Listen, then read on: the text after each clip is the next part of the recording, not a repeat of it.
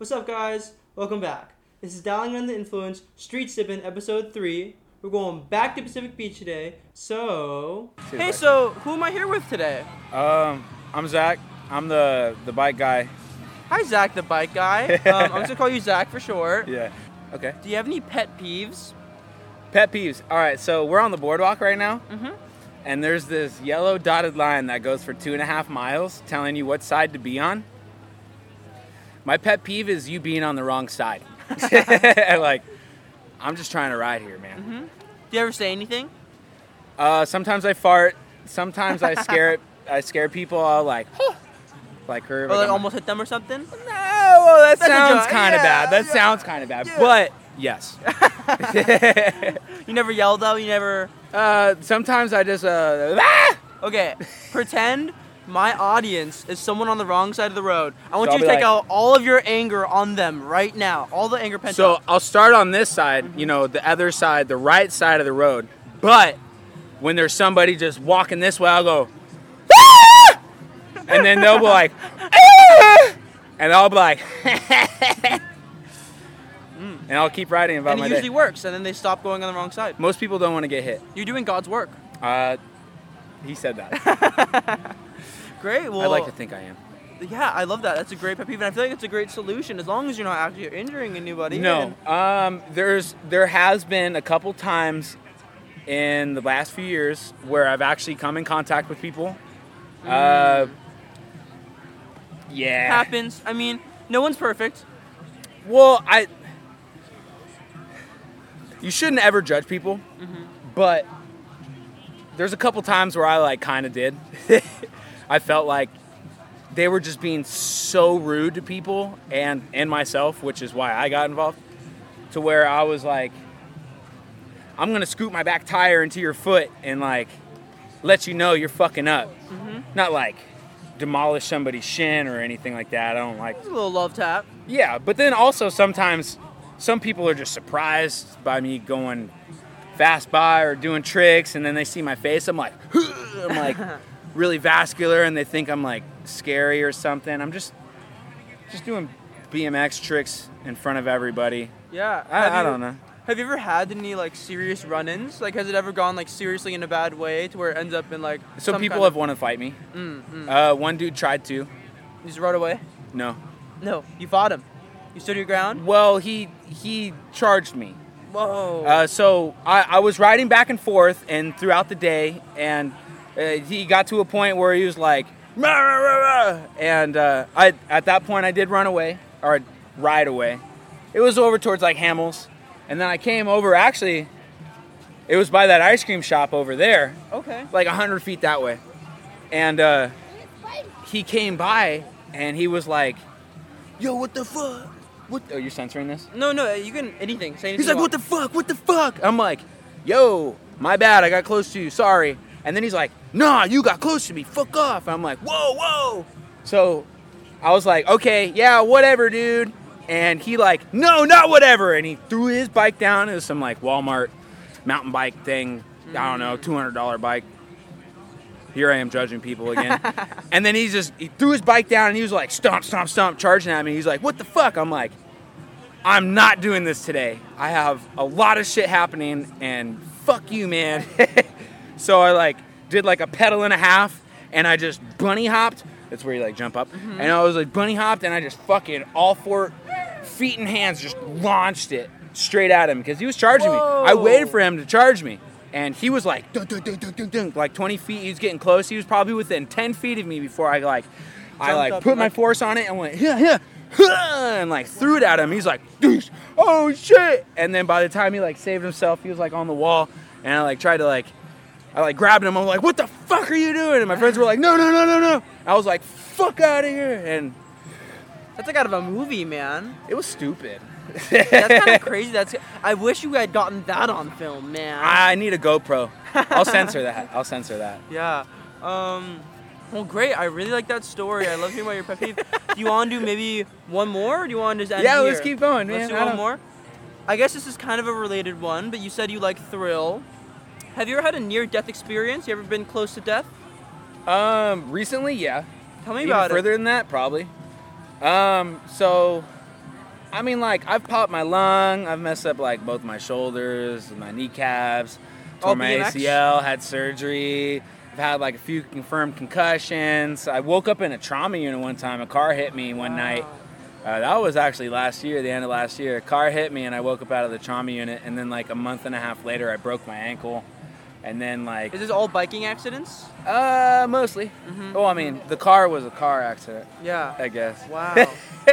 But, yeah, dude, I've definitely gotten close to a few things. I popped a lung before. That's like almost dying. Yeah, that's It's like serious trying to stuff. breathe but can't. It was so weird. You're like, What happened? but like nothing was coming in. Like It's called pneumothorax. The doctors call it a randomly collapsing lung. At the time, I was like 140 pounds. I'm like 5'11", so that's like pretty skinny. That was like 6 years ago. So you were I just was kinda, living like, in my hanging truck, out? and I was kind of like malnourished. I was living on dollar store, and I was working at a vape shop, which probably also didn't help. 10 hours plus a day of vaping, and I was doing like the retail shit. You know, you grab a barcode sticker, put it on a product. And I was just doing that. I dropped a sticker, I reached over a chair to get the sticker, and I felt like a pop in my armpit, and like I just got lightheaded, and I was like I couldn't breathe. And in 5 minutes, I was like falling out of my chair, like. Wow. That was one time. And you had to call the ambulance and everything. And... No, I called my dad. He's faster. Wow, man. Well, that's crazy. It's a lot of crazy. You told me a lot of interesting things today. That's like tip of the iceberg. Yeah. I don't want to cut you short or anything here. Do you have any other stories? Maybe one more that you like to tell that gets a laugh or All right. gets an oohs and ahs? I ride at the beach. I ride my bike. You might have seen me on Dago TV jumping off a cop car doing spins and shit. You might have seen a couple of my viral videos just doing random bike shit. You might have seen me jump off walls.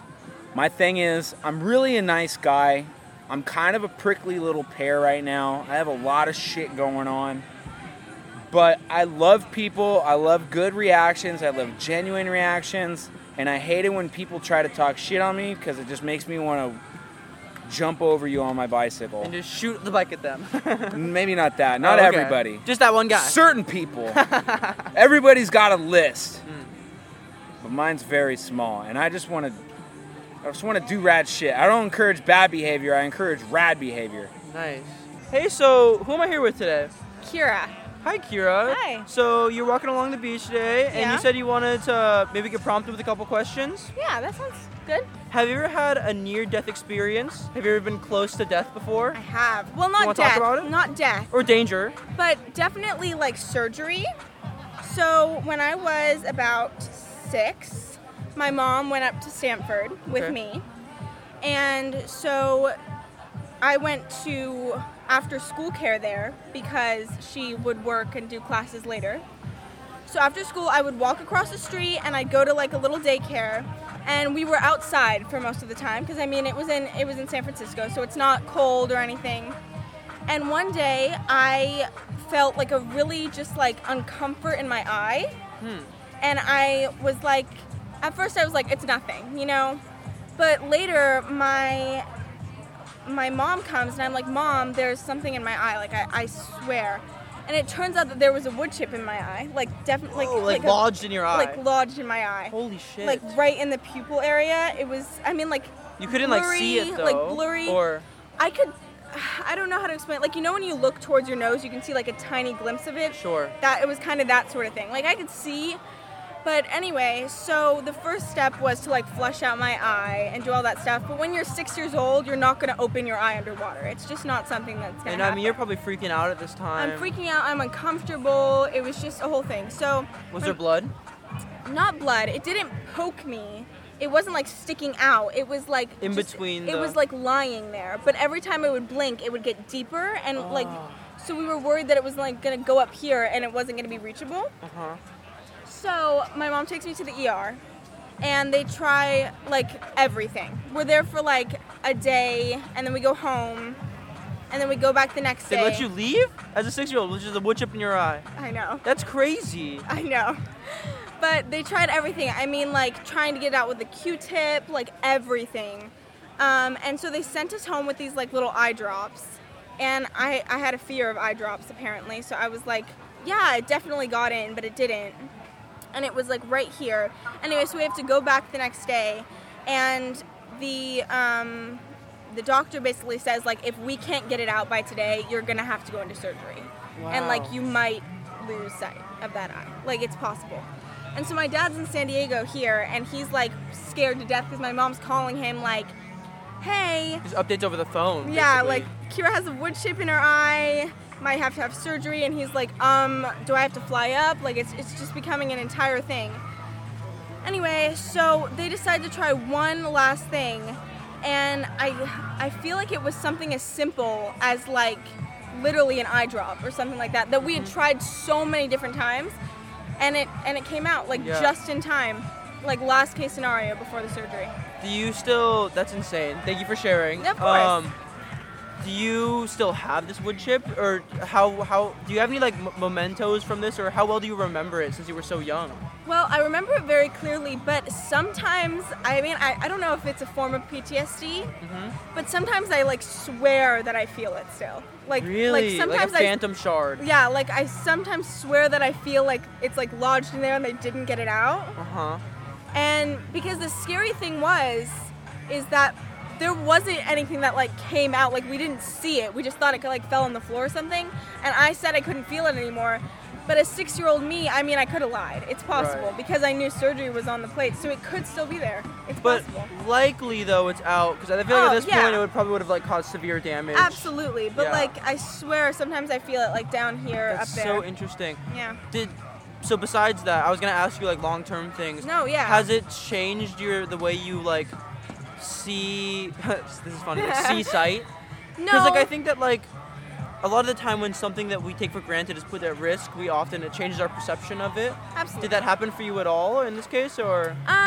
No, but it was really windy that day, so when I'm, like, at the beach or, like, places where things from the ground can, like, fly up, I start to get really nervous. Do you have to wear like sunglasses like and stuff? sunglasses, I'll close my eyes, like anything to protect my eyes from that, because I'm just so scared that, I don't know, this time it won't come out or something like that. Well, I'm glad you're here. I'm glad your eyes are okay. Yeah, me too. So who am I here with today? You are here with Vincent. I feel like one of like the main topics that are difficult for people to talk about that I would love the opportunity to speak about here is just that, you know, like male mental health, and you know, my hat's off to all those first responders out there, you know, whether it's military branches or, you know, like sheriff's departments or just, you know, fire. Like, it's, if you're out there putting your own needs, limitations, you know, second so others may live, it's just a daring and trying environment, and it deserves respect. And you said you were in the Coast Guard. You would consider it like a first responder thing. Yeah, search and rescue up there in the Pacific Northwest. Big deal. So, and you said you've maybe developed a little bit of like mental trauma from that.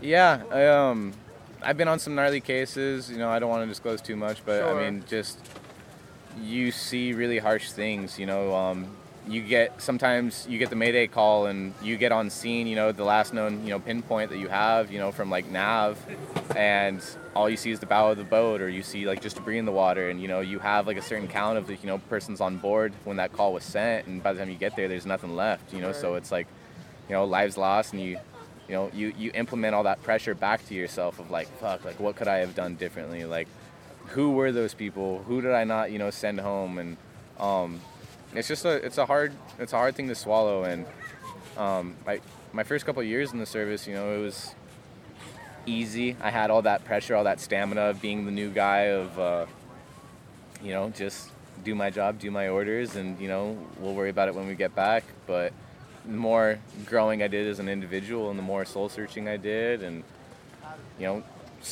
building my own life, partner, starting to look at lifelong ideas and dreams, it's like, wow, like this is a very precious thing that we have, and that's life. And so I know you said you didn't want to go into details of any like rescues or anything, but I am interested to hear maybe how these experiences have affected you.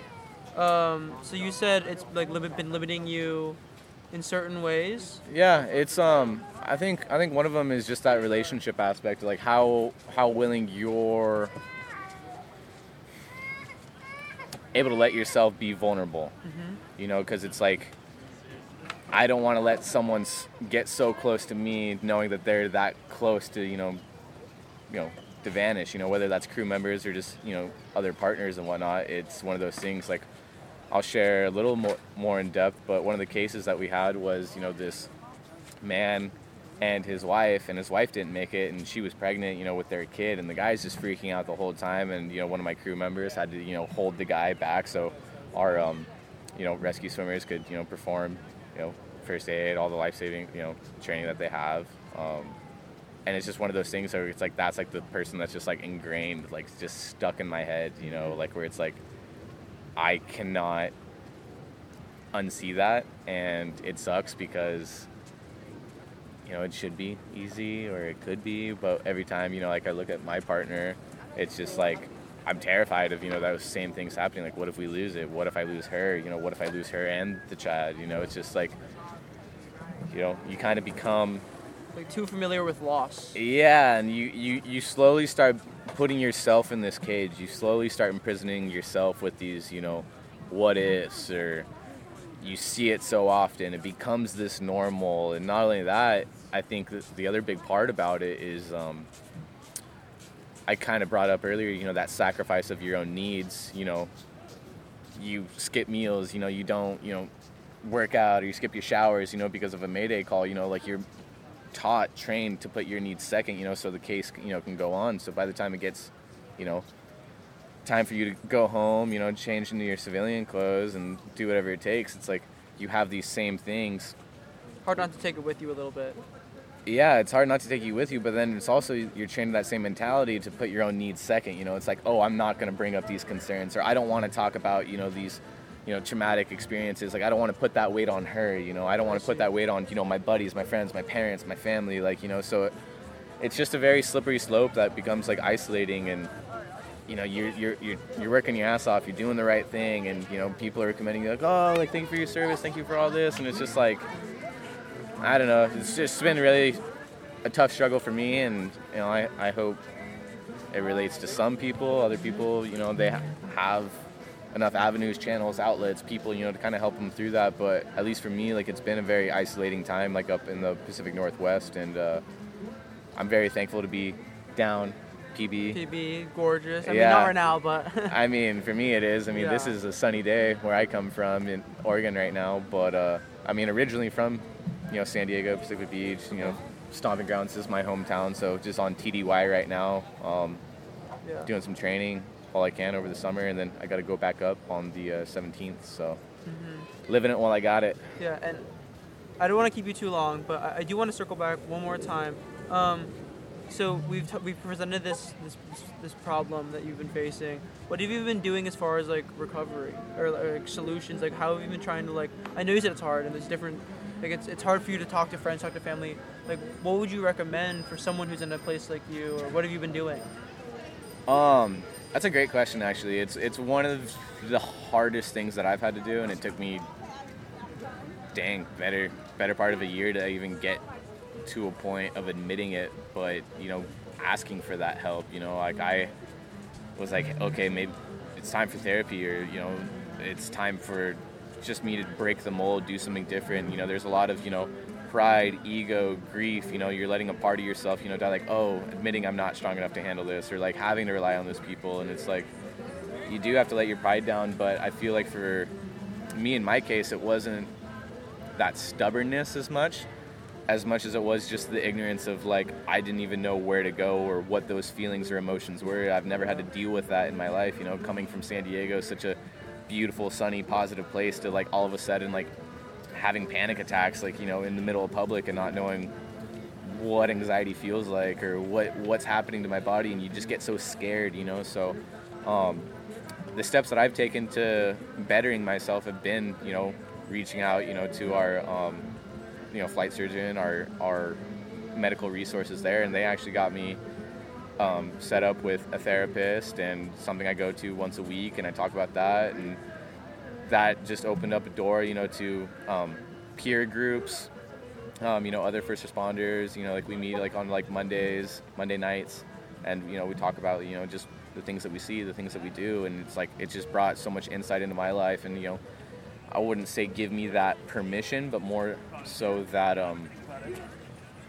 relation, like, oh damn, like I'm not alone, you build that community, you build that sense of family again.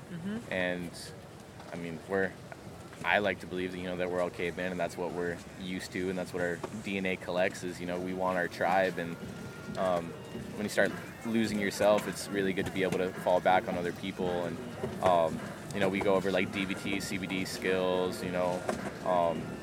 the whole works of just mental health it's really limitless.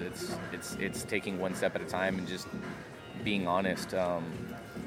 I heard someone say one time, it's like you're only as sick as your secrets, so the more that you pretend, the more that you wear this mask on your face, showing up to work and telling everyone like, oh, good day, living the dream, whatever, it's like, meanwhile it's like the only thing on your mind is how the hell do I get out of here, how the hell do I save myself, how the hell do I do this, so it's a lot of honesty, a lot of hard work, a lot of checking in. But those are some of the things that have like really helped me, and that's really my number one job and purpose right now. It sucks to say that I put my career, kind of second right now, but if I can't live with myself at the end of the day, it's like, how am I going to ever be able to help someone else? How am I going to be able to, save that other life? I put a lot of stress on, strive to be your best, to give your best, and it's one of those things where I don't know. It's just it's been a fun ride this far, and I'm excited to see where it goes. No, I really appreciate you sharing. I feel like we've had a really productive conversation today. Yeah. I don't want to skip over anything, but do you feel like we've pretty well covered everything you wanted to cover today? Yeah. No, I think it's a great point topic. Gave me the opportunity to speak on this, and I mean, free table, free thing. I just wanted to kind of help out and see what it was that you were about as well. So yeah, do you want to maybe say any last words before I let you go? Just I don't know, to anyone out there that's struggling, just keep going, keep doing it. It's worth it. It always is. You got this. Great. Thanks so much, man. Yeah.